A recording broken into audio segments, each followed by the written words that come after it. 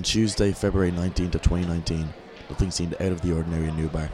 The Goo-Gone bar was doing a steady business, and the fridges were stocked up for Shite Night. Shite Night itself passed by with few instances.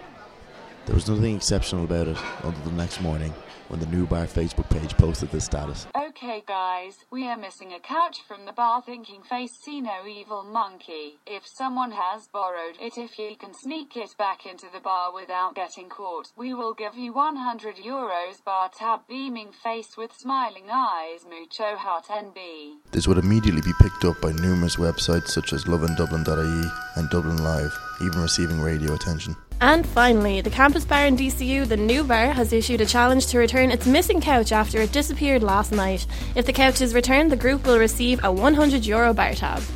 Students across campus couldn't hide their disbelief. Yeah, that was pretty funny. They'll just hope it comes back soon, if it's not back already. I think it's hilarious. I'm dying to see the outcome if a couch does return, if the said couch returns, and who gets €100. I think it's brilliant. Yeah, no, it doesn't really make much sense. I don't really see how like they didn't catch him like getting it out. It's fairly big thing. Like, I'm really confused and really impressed.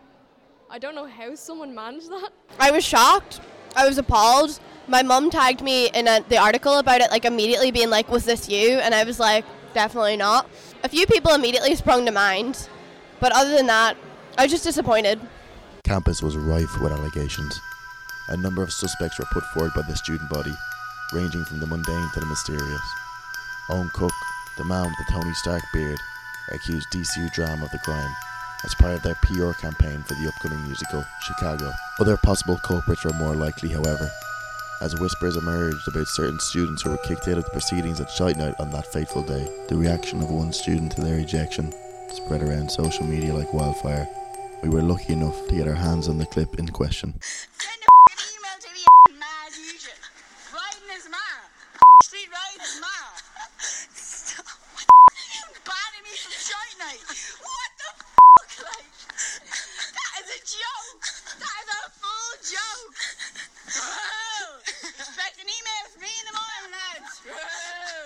I caught up with the student in question, who wished to remain nameless, in order to ascertain her truth. Right, so I've heard there's been a lot of rumours about who stole the couch from Newbar, and I'm not going to say that I stole it or I didn't steal it, but I'm going to say is I wish it was me. I wish I stole the couch because I have a lot of hatred towards Newbar at the moment, because of my unlawful attempt to the barbecue area. Where is it written in the law that you can't sneak into Shite Night? Where is it written? I wasn't even trying to make anything in the barbecue. I was trying to help these two lads from DIT hop the fence, so that's hurt the most, I think. So, expect an email from me in the morning and all that. Like, I didn't steal the couch, but maybe I did. Who knows? Although the student that we interviewed seemed like such a likely candidate for the crime, the event reminded me of a robbery that took place in the Carbon nightclub in Galway city centre approximately 6 years ago.